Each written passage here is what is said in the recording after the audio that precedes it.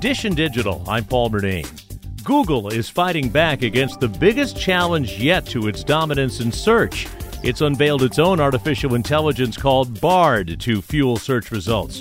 The move comes after Microsoft gave its Bing search engine an AI boost using a more powerful version of ChatGPT.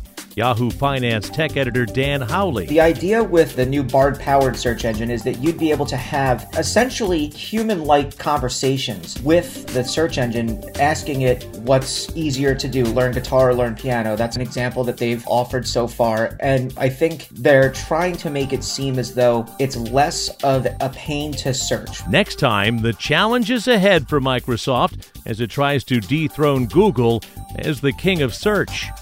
Dish and Digital, I'm Paul Bernane. There's more at WCBS880.com/Dish and Digital.